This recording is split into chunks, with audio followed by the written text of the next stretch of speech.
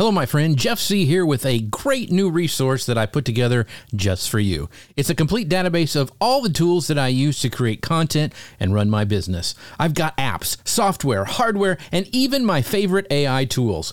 It's easy to find what you need and tells you exactly how I'm using them in my business. To get access to my toolbox, just go to jeffc.com/toolbox. That's JEFF.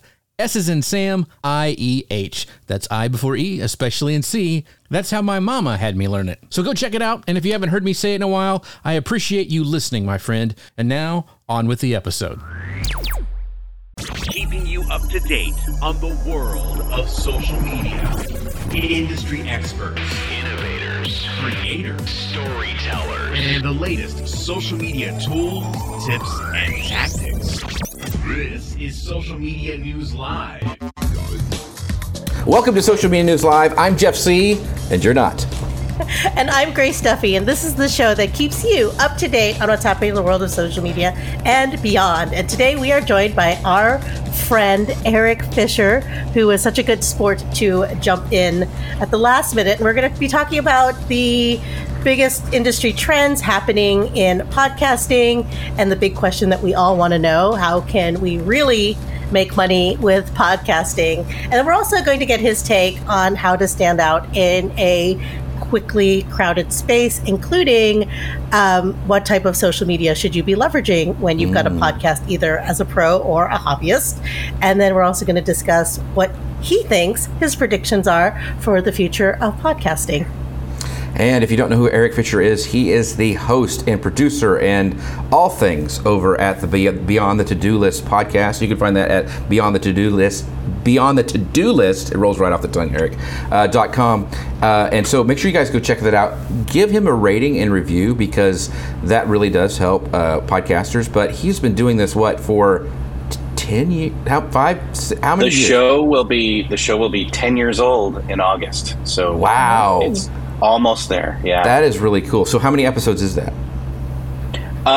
So there wasn't a consistent weekly cadence at some point. Oh, okay.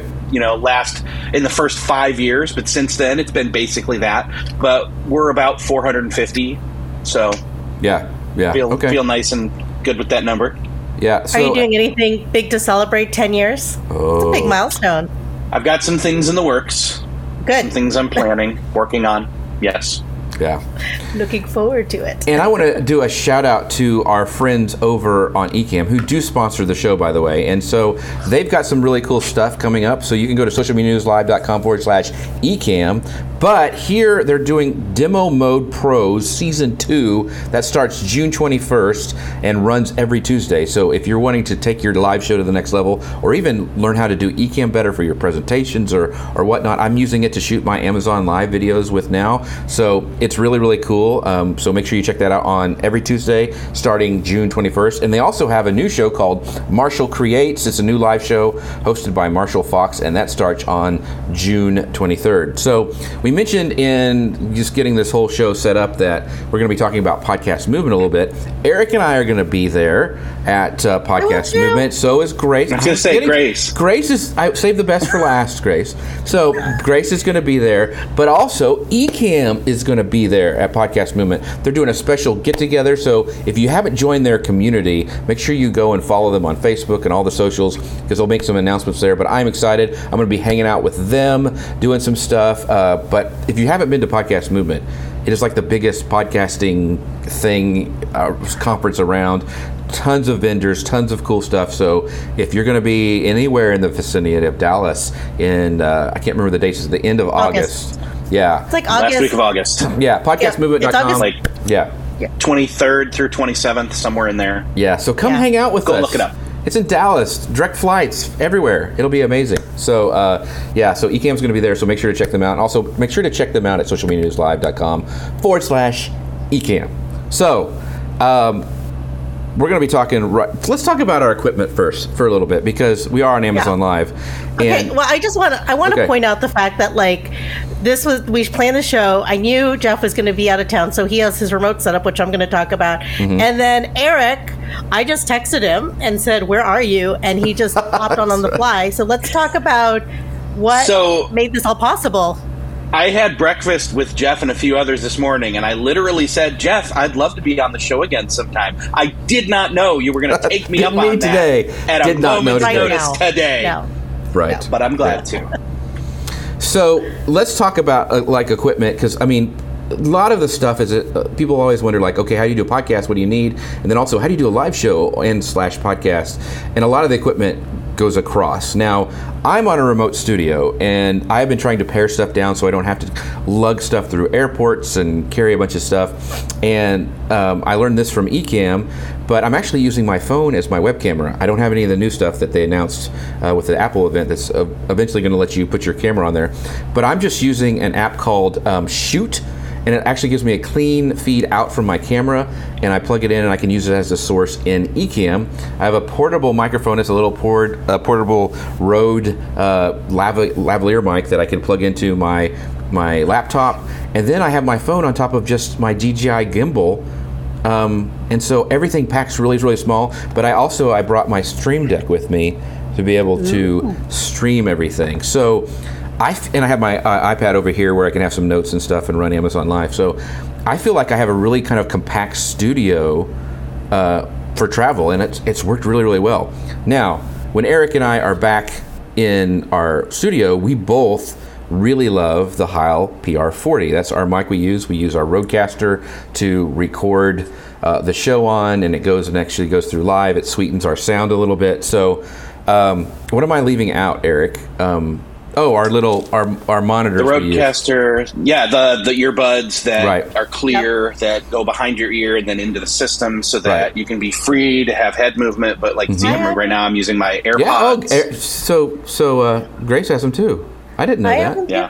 Yep. No, of course. I have two sets. They're fairly inexpensive too. They're like what? $14.99. I have two pair because I roll over them all the time with my chair. I have an extra pair over there, and then I'm in my home studio, so I actually have like my big, headphones if I wanted to be that way. Yeah, somebody said they wouldn't have guessed that it was your phone camera. Yeah, these new phones have such good cameras on them that I was tired of lugging. I use my Canon mirrorless M50 at the office, but I can actually use this with this Shoot app. I think it's like $9 to give you a clean feed, and you can use all the cameras on your phone.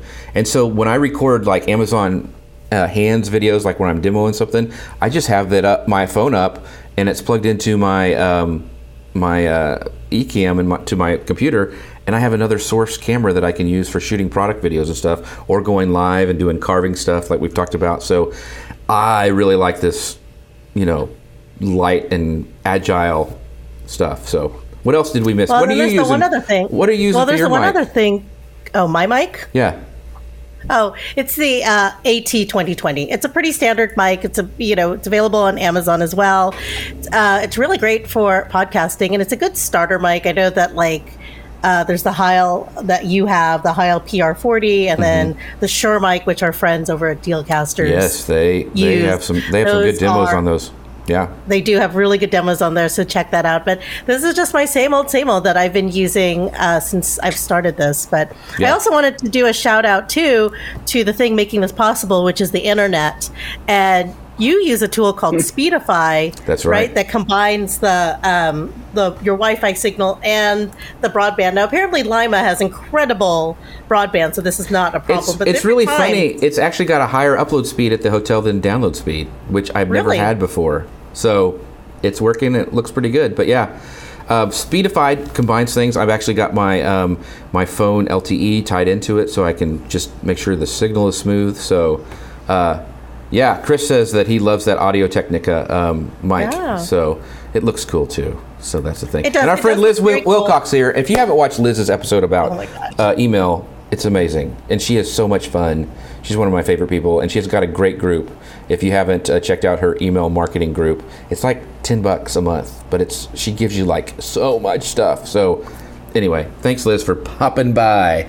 Let's see. So, podcasting, Erik. Let's kind of... Yes, let's launch into the show. So last November and December, we had a 2-part series with our friend Shannon Hernandez on the business of podcasting. So if you want to go back, there was part 1 was covering getting started with podcasting, and part 2 was all about the tools, techs, motivation, and monetization of podcasting. So, but today we invited Erik spontaneously, I will admit, to talk about the emerging future trends of podcasting and what are the big topics that podcasters are like interested in, like challenges, hurdles? What are the big topics in the industry right now, Erik? Yeah, well, so I'm going to give a shout out to Evo Terra. He is the host, producer, extraordinaire, all-around guy who does his show Podcast Pontifications. And his most recent episode, which I wholeheartedly agree with, he lists off 3 things that podcasters are going to have to get used to or get over. I forget how he phrased it exactly, but it was basically, hey, if you're going to carry podcasting into the future, this is what you need to get used to. And one of the things that he mentioned was very first and foremost, getting used to or getting over the hang-up of opposition towards DAI, or dynamic ad insertion.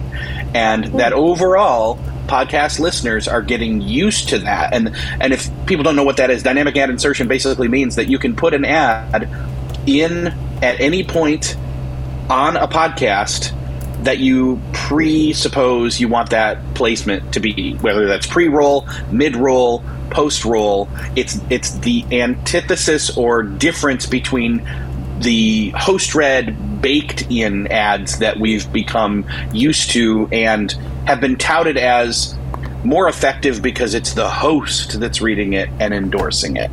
And that's what I've been doing all along, but right now I am in the process of moving over to dynamic ad insertion while keeping, for the first 90 days, 120 days, that host-read baked-in option moving forward.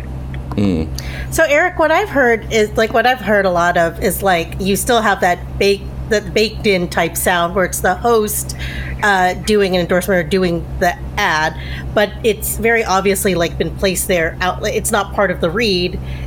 Is that the same thing? Can you do that as the host and just be like, well, I want to read my own ads, and then you can place them, or is this more random than that? Is it like more like Google Ads? So actually, there's one other component, which is not only does dynamic ad insertion is a method for placement, but then you can still have those host-read baked-in ads used in that way. Or, like with a place like Megaphone, which is owned by Spotify, they've got this, what is it called? Spotify Ad Network, SPAN, where it's programmatic ads, which means it's other big brands reading and producing their own ads, but then placed on your show. So you can still, with dynamic ads, go host-read baked-in or programmatic, or a mixture of both, which is what I'll be doing. So I want to ask, first of all, I want to make sure, is this right? Did I get it right? There? BeyondTheToDoList.com. .com. Yes. Okay, good. All right. Just want to check. Everyone just witnessed us all reading very slowly together. That's like, because, that's what's cool about me. Google it. Change it on the fly. But we were talking about this exact same thing, Erik, during the conference, because I had some questions about Megaphone. One of the questions that I had is like, okay, those ads that you're part of that network in, do you have any control over? Like, if I'm doing, a Pepsi sponsorship, I don't want Coke to come in and put something like a dynamic ad that's a competitor. You have control over that kind of stuff, right? Yeah, you've got a very broad spectrum of exceptions that you can make, that you can opt out of. For example, one of the things that I'll be doing is marking the check mark for no political ads, because I don't want those of any sort, any side of the spectrum or any part in the spectrum. That just doesn't have a place in my show. So I will opt out of that, and I will go through and it'll be an extensive thing, but once it's done, and I'll be able to tweak things. But yeah, it's definitely, you have the opportunity and the option to have exclusions.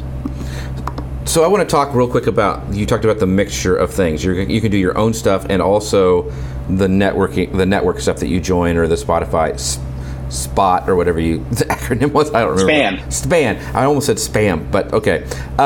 Span. The question I have is, the comment I wanted to make is, like, I know, like Amy Porterfield, she has ads that she runs, because she's part of the HubSpot Spotify network. I mean, podcast network. But she also runs her own calls to action. And I know Pat Flynn does the same thing, and they're using dynamic ads because I've gone through it and it's the same one. It's not baked in. So talk about maybe a little bit how podcasters who maybe aren't, getting the big ad deals or whatever, can use that to grow their podcast by using dynamic ads. Yeah, so if you're using your podcast as a business owner and you're not interested in baked-in ads yourself, whether it's through an agency or a deal you've partnered with, or you don't want to do programmatic ads, but you have your own products that you want to make sure you've got a timely product. Like, for example, we just did Social Media Week Lima, and if that organization wanted to advertise and say, hey, this is going to come up in about a week, grab your ticket now, or have changing deals throughout, they could do that. They could drop in, record their own ad, drop it in dynamically, and then not have to leave that ad in there and create FOMO for something that's already passed, although that might be a great strategy. Right. They don't have to leave that in there, and in the people that listen to the episode in the future, it won't be there anymore. It's kind of like not having recorded old episodes of Seinfeld on a VHS tape and then hitting play and watching, an ad for a mattress that's 20 years old because you still have that tape. That ad's gone. It's not there anymore. It's replaced with something else more timely. The ability to be timely and strategic and laser-like focused on your ad strategy towards your own products through dynamic ad insertion is honestly the way of the future when it comes to podcasting and ads and revenue. Very, very cool. I think that's amazing, especially at the timeliness, because, we're very careful on the show to talk about events or not, and timing them out. So, and we try not to talk about things that are, we're talking about podcast movement, of course, but that is a big deal. Mm-hmm. So let's talk about somebody who they're hearing this and like, I've always wanted to do a podcast. This is the year for me. I'm going to do it. Erik, you've done like 10 years. What would you go back and tell yourself when you were first starting with the experience you have now that you like, I really wish I would have done this when I first started? I would have done it like Jeff. No, what I would have done was I would have started it like this. I would have said, okay, from the get-go, make it a video show and have it be something that is created at the same time, video for YouTube and other platforms, live video, as well as doing an audio version of it, as well as snippening? That's not a word. Cutting it up into pieces, repurposing it, and using that across...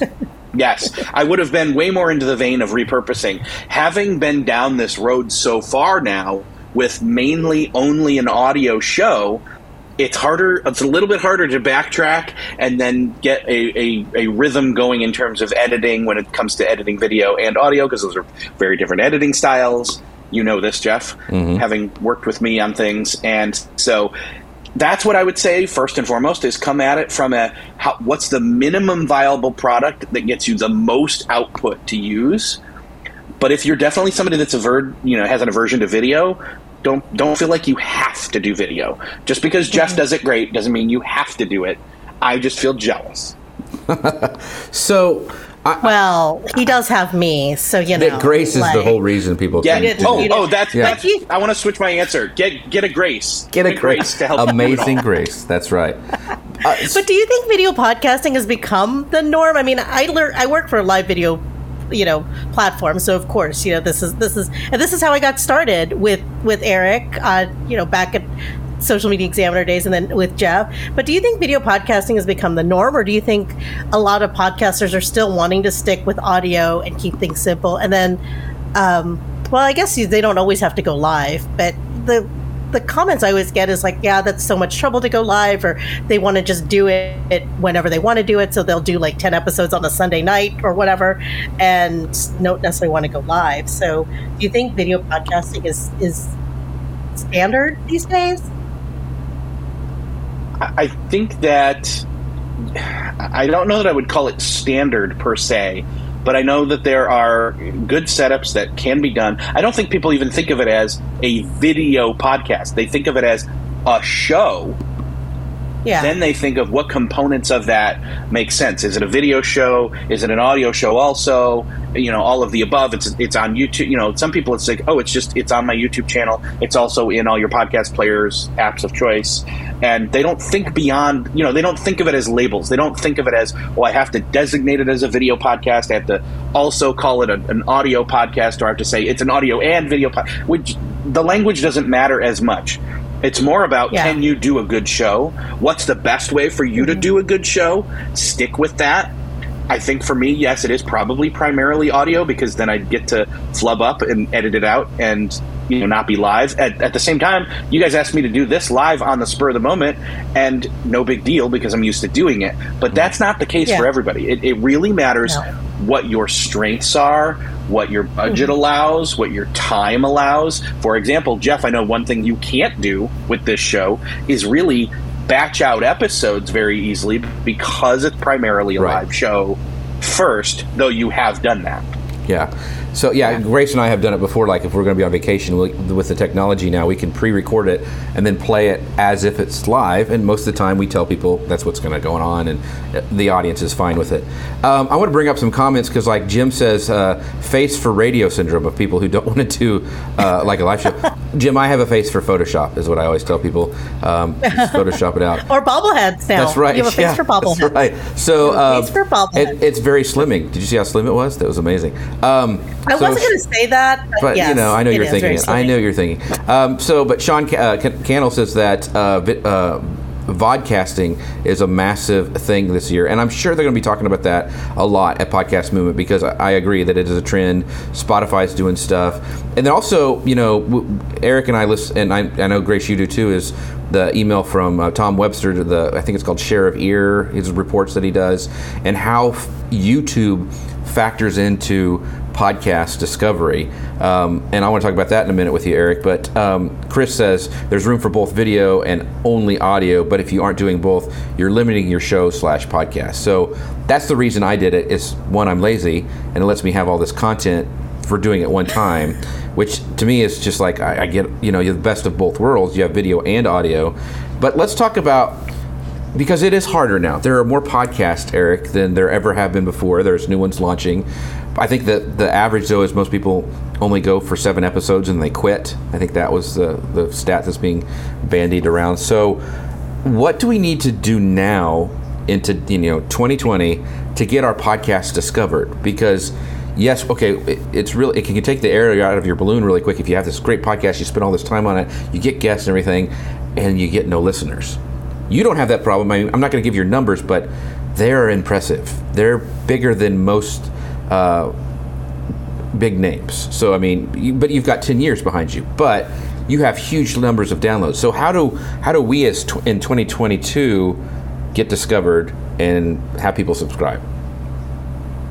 Well, most people would not be surprised that it started off small. And what I did was I leveraged my existing network at the time, said, hey, can you follow this? Can you subscribe? Hey, can I have you on my show? All those kinds of things that starting off podcasters do. It's interesting because I've actually got a couple ideas for podcasts and friends with which to do them. And we've been thinking about this. And it's like, okay, how do we do that? I think one of the things that, for example, I'm trying to think, I think it's Wistia. So I'll give them a shout out right now, I guess. But they've got a brand new show that they're coming out with, and they've paid to advertise that show on my show. And so get in front of podcast listeners, do a trade of some sort, do some sort of bartering system where you get exposure. For example, I know that Libsyn does play trailers for people if they send one in, and do shout outs like that. So just getting in front, strategically find out where your intended listener, what shows your intended listener is already listening to. So if you're not new to podcasting and you have an existing show, leverage those shows. If you are new and don't have and it's a brand new show and you don't have any other new shows, that's a little bit harder, a little bit tricky. But again, that's where partnerships and leveraging other people's shows and the podcast community at large comes in. It's not easy. Just starting out, you're going to be lucky to get up to, I mean, again, unless you're huge and already have an existing brand, you're going to struggle to get your first 100 listeners, your first 1,000 listeners, subscribers for a while. It could be slow, but that doesn't mean don't do it. It means consistently plug away at it, because one of the things that factors in is downloads in especially Apple Podcasts. The more downloads you start to get, the more they start to push your show up the rankings, and you get greater discovery in there specifically. So a couple comments. Go ahead. Oh, I would say hi to Mia Voss. She is talking about live video. She and I, back in, if Dustin Stout's watching, he always says I say Google Plus. Doing it, Google Plus days. Mia and I would do a live shows together. Summon him again. I know, I'm going to summon him. But Mark says this. He has a great question. He goes, what about the benefits of asynchronous video? Sometimes the convenience of popping in and out without missing anything is a great way to communicate with your audience. Well, Mark, let me tell you, though, Volley, that's what we do. Yeah. If you go to socialmedianewslive.com/chat, we do that, and we actually play questions from people in our community on the show. And so you can have the best of both worlds. A lot of podcasters, Lou Mangello for one, and they have call-ins where you can call and ask questions and they'll play it on the show. This is like the next level of that. So anyway, Grace, I'm sorry I interrupted you. Go ahead. You did. Well, I have one big question for Eric, but I wanted to, there was a question about, was that on Podcorn, Eric? That, the thing you were just talking about, was that on Podcorn where you could, what were we just talking about? Sorry. Podcorn. Yeah. I'm not sure.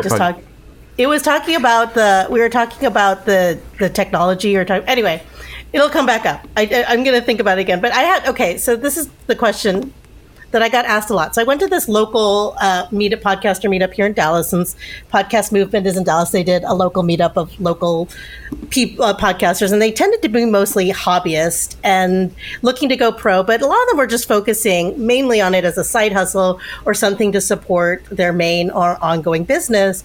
And so a big question I had, of course, when I told them I do this show was, how important is it to maintain a social media presence just for your podcast? Now, and also I got a lot of questions on what platforms are best and where should we go, and what's the best way to manage it? So I think that's another big stressor. People that aren't necessarily doing this are pro, or this isn't their main thing, it's something they're doing on the side, and then doing social media for their podcast seems like another hurdle. So how important is it to maintain your own separate social media presence just for your show, separate from, I guess, yourself? So you've got your own personal stuff, social channels, etc., that you're using, and you're saying how important is it to create maybe their own accounts, a Facebook page, a LinkedIn page, a business for your show, for the show, yeah. See, the thing I think it's going to be tricky here. So it depends on what your goal is. If you already have an existing business, I would say leverage those existing business accounts and promote the podcast there in that way. Even go live there. Again, go live there instead. That's what I would leverage that way. I definitely believe in keeping the personal and the business accounts separate. But I think, and actually, I'm a little curious. According to, I want to get Jeff's take on this question too, because he's Jeff C. Manly Pinterest Tips, but also Jeff C. of Social Media News Live, and I know that those have their own accounts, but he also pushes some of the stuff out on his personal accounts. I'm curious what his take is on this. So I pushed everything everywhere on all my accounts. So I have a queue of our show using a Agora Pulse that goes out to all my, because I'm on all of them. So now I don't push it to my personal Facebook profile, but I have a Jeff C profile. I push it there. I push it to my Twitter account because it's me, and it's and I mix things up. I mostly do business stuff, but I put it, some fun stuff in there as well. So I don't have a problem with it. I think it's helped grow the show, because if you look at our comments, we've got people popping in from everywhere. We've got people from Facebook, YouTube, LinkedIn, the people are watching on Amazon Live. So it's whatever they feel like. And it used to be you'd have to focus on one. This is my opinion. Mm-hmm. But now with the technology, with Restream and Ecamm, and I can pull comments from everywhere, people can watch where they like to. Like some people don't like to be on Facebook, but they're on YouTube all the time, or they're on LinkedIn all the time. And so I want to be where it's easy for them to watch. So, and the same way with my social posts, you know, I try to drive them to the full episodes where they can watch all the stuff we talked about with Erik. And so that's me. That's probably not a lot of other people, but that's just how I feel about it. Plus, it's easy to do now with the technology. So on that note with technology, we have some people talking about, they want to know if Wistia found you on Podcorn to advertise. Yeah, so that was the question. You were talking about how Wistia was promoting their new show on your show. Thank you for the prompt, our listener here. Did Wistia find you on Podcorn to advertise on your show, Erik? No. I have an agency, True Native Media, and I've worked with them with great success since late 2017, early 2018. And if anybody wants to know more about that, you can link up to those in the show notes. They've treated me very well, and I've been very thankful for partnering with them. So all of that goes through them, and they take care of it, which means I have less that I have to do to make the show happen.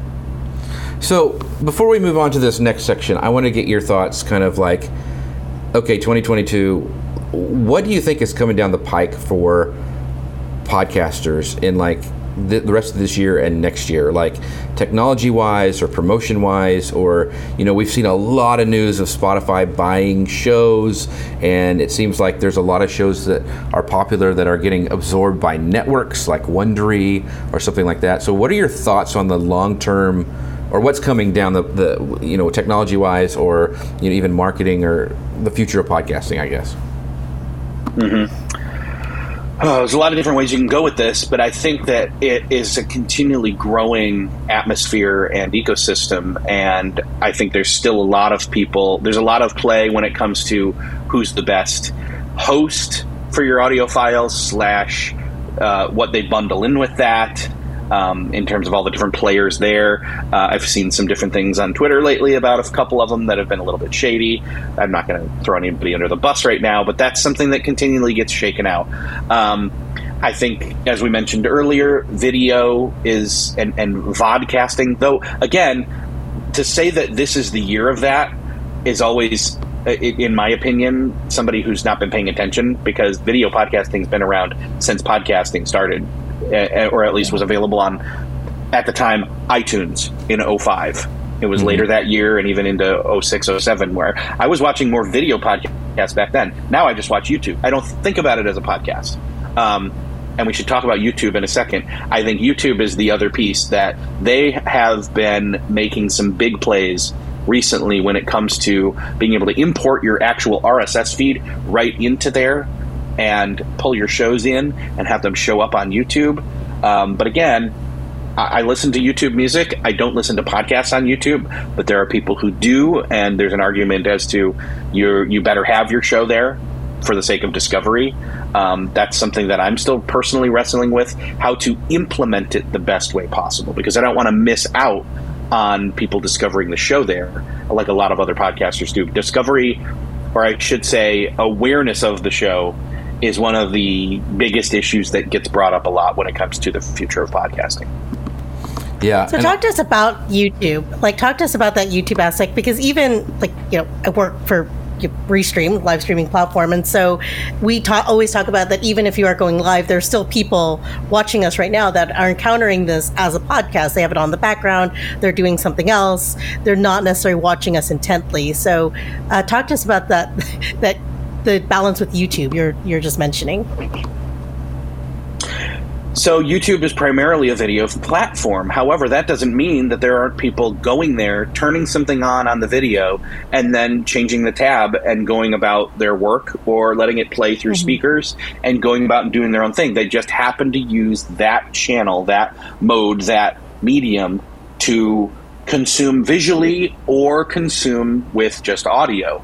And the issue is that a lot of podcasters don't necessarily have, like we were talking about earlier, they either have the urge or have the aversion, one or the other, or maybe the iffy middle, where they're not sure if they want to add a video component to be able to be viable on YouTube, but they also know, kind of like I do, or they also feel that like just throwing their artwork and an audio file that plays as a video up there kind of doesn't represent the fullness of the show. And so there's kind of a middle ground there too as well that we're wondering about in terms of, is there a happy medium between just throwing it out there for the sake of having it there versus doing what, again, Jeff does, where it's already there on YouTube and it's a video show and you can go and watch it and consume it that way, or retroactively just play the audio later if you don't want to look at Jeff. Which is an important safety tip. There's some great comments we're having. Like Gary says, he goes, I think LinkedIn will have something for podcasting. I agree, and I think it's in the works. I talked to Judy Fox over, Fox Rocks over on LinkedIn at the conference, and we talked a little bit about the audio stuff that they're doing over there, and they are testing things, and she was, I think, part of it. So I think you're right. It's interesting, like, Facebook gave up on podcasting, but some of these other the places are. Jim over Fusion Marketing, watching on YouTube, says Amazon has done similar. In fact, one of the cool things, like if you're watching on Amazon, we can actually have our podcast from Amazon Music as an item in the carousel where people can subscribe and listen to it for free inside of Amazon. So there's all these cool things that are happening. Let's see. There's Katie asked, do you think it's better to take a juicy clip from the whole show into YouTube and give the link to listen to the users of the whole show? Is that we are doing that, by the way, as well as our full show. So what are your thoughts, Erik? Yeah, I mean, I think that if you can get people to listen to the whole thing, great. But if you've got to dive into a high watermark point that, it's the pull quote from the episode, basically. Mm-hmm. If you can pull that and hook people that way, then they don't have to get through. I shouldn't say that, but I do. They don't have to dig through the episode to get to that point. Or if they know that point's coming up, some podcasts do this actually, where they'll pull that pull quote out and start their episode with it. So it's like, oh, I'm going to listen for when that part comes up. But if you just pull that out, lift it out, put it out, and promo it that way, it's totally possible. Again, it's what you're Jeff. It's what you're doing, and I admire about what you're doing. Like I said earlier, my approach would have been, and they're coming to get me now. My approach would have been that. I don't know if you can hear that. I hear it pretty loudly, even through my noise canceling headphones. It's a huge. They're after you. Truck. They're after anyway, you were supposed to check out at 11. That's probably what's happening. Yeah. Yes. That's what it's. That's what's happening. They're getting too close to checkout. Yeah. They're probably going to. They're probably going to come by my hotel soon. Okay. Yeah. Yeah. So. Let me just pause real quick here.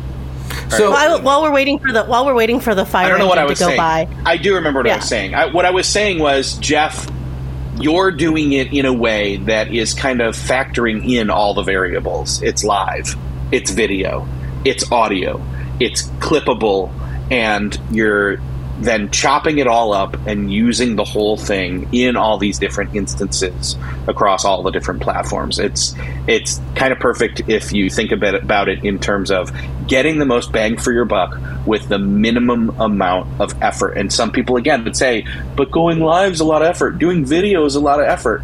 Yes, but you can get over that hurdle if you just practice. Totally agree, and I need to practice more. You were going to say something, Grace, about. I was going to say that idea of pulling the juicy clip of this whole show and putting it on YouTube. That's actually a way that I've discovered new shows on other platforms, so on Instagram and on TikTok, where they will use the 30-second or the 1-minute clip, like whatever it is, and that's a good way to draw a new audience to your show. So there's one podcast I found. It's all about celebrity memoirs. It's a book. It's a book. They did all the targeting for it on TikTok, and that's how I discovered them. Was just this one juicy clip, and now I'm hooked. So that's a good way to promote your show and find a new audience. So one of the things Deb Mitchell asked, she was asking, let me see, if you were going to start a podcast in the next 1 to 3 months, what is the best way to start? The first thing you need to do is get yourself a Grace Duffy, because she produces the show, and when guests come on, we have more people going, oh my gosh, this was so good. I didn't feel nervous at all because I knew what was going on. I had the whole show, what we're going to talk about. I think that makes a huge difference. I think that's the only way we've gotten any legs. Grace and I did this earlier together on Grace and Erik, and then it was Grace and Jeff on another place, and then Grace and I came and started this. And so I think that's our secret sauce. So having it planned out by a professional, or taking the time yourself and planning it out and doing a run of show, saves you so much time and stress. Because, you don't know this is a little secret sauce, but Grace and I are we have a Google Doc open which has our whole thing, and we can type hey, skip that part, or what did you just say, you dork, or something like that. And so we're constantly doing this dance back and forth, but having that is that's the reason we do all this fun clipping up stuff and all this stuff, is because I have an amazing producer like Grace, who co-hosts the show and helps partner with me in all this stuff. So anyway, that's how you should do LOL, it, Deb. Yeah, that's exactly what's in our show notes right now. Right. But to answer Deb's question, it's to build a show, whether you're doing just video or just audio, to build the show for whatever it is. So this is primarily a live show that we repurpose, so everything in the show is built for that purpose. So we talk about describing things, and then vice versa. When I do the shows on Restream, it's the same thing. We're distributing that to make clips, so we build the show around that. But I would love to hear what Erik's take is, having been a pro at this for over a decade now. That's old. It is old. Well, first off, I would say that how I got started was I came up with a bunch of different topics that I thought would make good episodes. I also came up with a list of potential guests, started to marry those together in Venn diagram type process, and I just tried to go as far as I could. I wanted to say, what if I could come up with 52 ideas for a weekly show? Even if I don't do all of them, I at least feel like I've got this runway, this momentum of initial planning. And then you marry that with a run of a show and just getting started, and see how far you can get. And even order those. If, say, you've got 30 to 52, somewhere in there, and you're oh, well, if I did a show on this topic, then I'd want to follow up with this one, and then if they covered those two topics, then this one makes sense to do next, and you kind of pick and choose and drag and drop them. That's why having maybe a mind map planned out for that, where you can drag them and drop them, or pick them up and cut them and put them in a different place. By being able to do that forethought, and even approach that maybe seasonally. What if you don't want to do a weekly show and you want to say, okay, in one quarter, I want to do 6 episodes bi-weekly? Well, there you go. You plan those 6. You say this quarter's theme is fill in the blank. Then I say, okay, who do I want to get if I'm doing guests, or if I'm going to do a solo show? Here's how I do that. You just kind of come up with what your option is, what fits best for you. In other words, don't get hung up on what everyone else is doing, because you can do a show that you're best topically and voice-wise able to do, which will get better as you do it. But as long as you start and practice in public, you go back and listen to my first show with Michael Hyatt. It's good, but it's not great. I've gotten way better since then. You just got to start. I probably digressed a little bit since I started, but before we wrap up, because Erik has been gracious with his time and he needs to drive home and I need to drive home, we're going to talk about kind of the elephant in the room, is how to make money podcasting, because I want to have time, because Erik, he's one of the most successful podcasters I know, and he makes money with his show. So a lot of people ask, how can we make money podcasting? So there's a platform that Grace found for us in the short note, and the quote is, podcasting can be a great source of potential revenue through brand sponsorships, ads, membership sites. The horror comedy show Last Podcast on the Left earns over $50,000 per month from Patreon. So there's multiple ways to do it. You get sponsorships. You could do ads like Erik. We've covered some of the ones on past episodes, like even with Shannon Hernandez. Those are some great episodes to go back and listen to in our back catalog. But Erik, you have 10 years of episodes. You also have, all this growth, and you have a huge number of downloads a month. What about normal people who aren't Erik Fisher? How can they make money with a podcast? People that sleep and right. take time for themselves. Right. Just kidding. Yeah, I would say do some research, find out if there's some potential brand partnerships. Again, depends on where you're at in your journey, because even Jeff, when you started this, you weren't brand new to podcasting, but so you had some cachet, some clout, some friends that you could talk to about getting started in that way. You got to feel out your options first. Patreon's always an option. That's actually one of the things that I would have said from the get-go. I would have planned for having a community as part of my show. That's something that I'm now trying to integrate a little bit better, because let's face it, that's one of the things that was appealing about podcasting in the first place, with being able to connect with the listeners in a way that you couldn't really do with any other type of medium that you were creating. So Patreon for sure.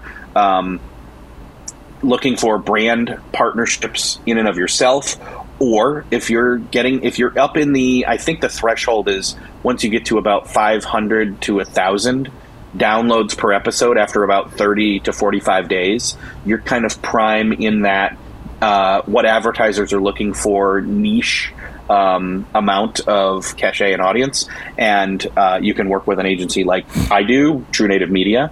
I think when I was working with them, I was already a few levels higher than that. But again, I only got to that level by being consistent and always showing up. I mean, I had an Audible ad within the first 16 episodes of my show back when it first started, but it was for almost no money. It was just for the sake of practicing having done one. I was kind of giddy for having something, to pay the bill of hosting for a few months, And so but again, if you've got your own products, if you've got your own business, if you can track a way for leads to come through from the podcast, and I mean, again, one of the things that I want to stress here is my show came about because I was phasing out of co-hosting with somebody else on their show and wanted to do my own thing. And what I came up with was I wanted to find out / start relationships with all these amazing people that were doing amazing work, and productivity just seemed to fit the bill in terms of how I can get free coaching from those people, right? And yet also start relationships with them. And so it really can be a not just a business builder, but of a relationship builder, which is what business is all about, right? Yeah, and one of the things I think is with monetizing is the networking. I was able to, when we first started, is with my network, is asking things. But by the way, for you guys who are listening, somebody said in the thing, is you had your Michael Hyatt as your first guest. Yeah, he's got some pretty amazing guests. So if you're listening to this, it's Beyond the To-Do List is the podcast. You can search in your podcast player or go to beyondthetodolist.com. It's on my phone. I've subscribed, but leave him a rating and review because that really helps. Sorry, Grace, go ahead. Oh, no. I'm glad you did that shout out, too. And then Gary Stockton said Dave Jackson, who runs the School of Podcasting, wrote a book, Profit from Your Podcast. He also has a live show on YouTube Saturday mornings called Ask the Podcast Coach. So thank you, Gary, for that tip. I wanted to ask Erik, what is the experience of building a community around your podcast in 2022? What has that been experience like, and how are you going about it? Well, I would say Volley is one of the ones, options-wise, that you've got is to be able to do that. You are doing that well with this show.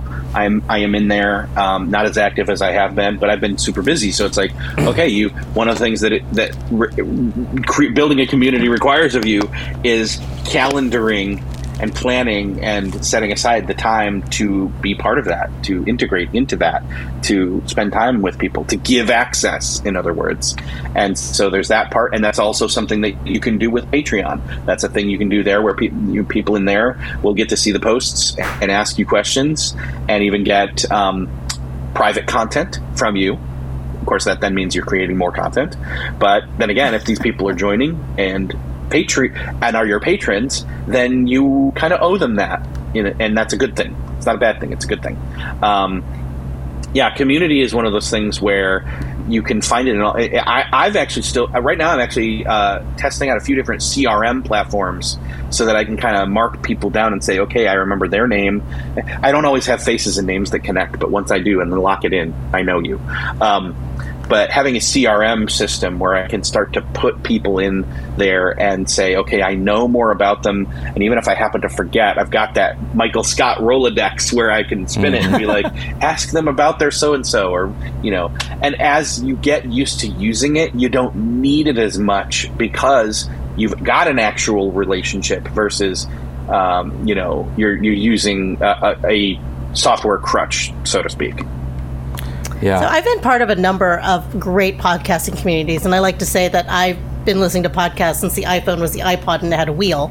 So I've been listening for a very long time, and a lot of them offered this place online. It wasn't necessarily on social media; it was prior to social media, actually, where listeners would be able to talk to each other, and then they would actually host meetups and trips and different things. Again, this was over several years. So, is that still something that is valuable? Like, how valuable is it to get your listeners to talk to each other?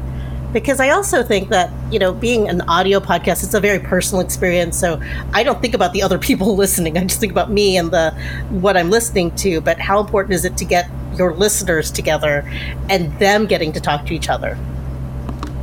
It's huge. And we've seen an example of this. And Jeff, I mean, you and I went to Lou Mangello's Momentum Conference. Mm-hmm. We were speaking there, but we were also then not speakers. And we were just, I hate to say it this way, but I'm just going to say it bluntly, we were all there because we were fans of Lou and also Disney.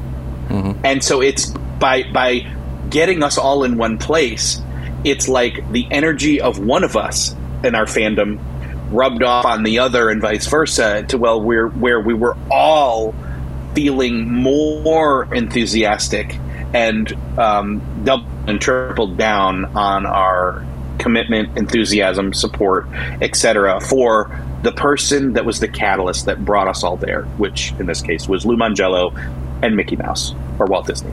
That's right. And so those are big draws. So big draws, though. Those are very big draws. It was, yes. And so Katie asked, what is your volley channel, please? And that is, I don't know if I can bring it up on screen because I'm traveling and different things. So it's socialmedianewslive.com/chat. That's socialmedianewslive.com/chat. You'll go in there, you'll see a message, and then you can just join. And we would love for you guys to do that because we have a lot of fun in there. In fact, Erik was on this morning. We were at breakfast, and Jim was doing a goofy little video. And so I think that's on there that you guys can watch. So, by the way, Erik, we're at our time because we're going to get kicked out of our hotels if we don't wrap this up. But the most important thing is where people can find out more about all things Erik Fisher. Yeah, I mean, again, go subscribe to the show at beyondthetodolist.com. Start there. But if you want to connect with me, find me on LinkedIn. Just type in ErikFisher. Look for the bald guy with the beard and glasses. It's me, most likely. And then Twitter. It's twitter.com/Erik with a K, the letter J, Fisher. That's probably where I'm most active on social, other than LinkedIn these days. Connect with me. I'd love to talk about, what productivity needs you have that I can make an episode for. Awesome. And where can people find their own Grace Stuffy if they want to get Grace Stuffy to do their show for them? You can't. It's just, I belong to Jeff, apparently. So, no. The best place to find me is on LinkedIn. So, LinkedIn, Grace, I think it's Grace H. Stuffy on LinkedIn. Anyway, you can find me. I look like this. This is what I actually look like in real life. That's the beauty of live video. You get to see what people actually look like. So, find me on LinkedIn. I also host a series of live shows over on the Restream channels. So, right now I'm doing a series called Creator Spotlight, which we highlight our really cool users doing cool things with live video. And you can find us here every week. So next Friday, June 24th, we'll be back in our respective home studios, and find us there. Yes, and make sure, and by the way, Grace belongs to nobody. I'll just say that. Like, nobody, don't say that I have. But you need to go check out. Hashtag free Grace. Get in trouble with Jody for that one, huh? Yes. Sorry. So the thing is she just, Tim was in here earlier, and Grace just did a live show with Tim, one of the people in our community. So make sure you go to Restream's YouTube channel and check that out, because that's a great episode. Grace does a great job over there. And so thank you guys so much. Richard, thank you for joining us. It's a great show, all watching over on LinkedIn. We could not do the show without you. Thank you so much. Thank you to our sponsors, Ecamm, socialmedianewslive.com/Ecamm. Thank you for Erik Fisher for jumping in from his hotel room technology is so much fun. And thank you guys so much for watching. We love all you guys. Thank you, Gary and Deb and Richard and all the folks who left comments today. We appreciate you, and we will see you guys next week. Bye, everybody. Social Media News Live.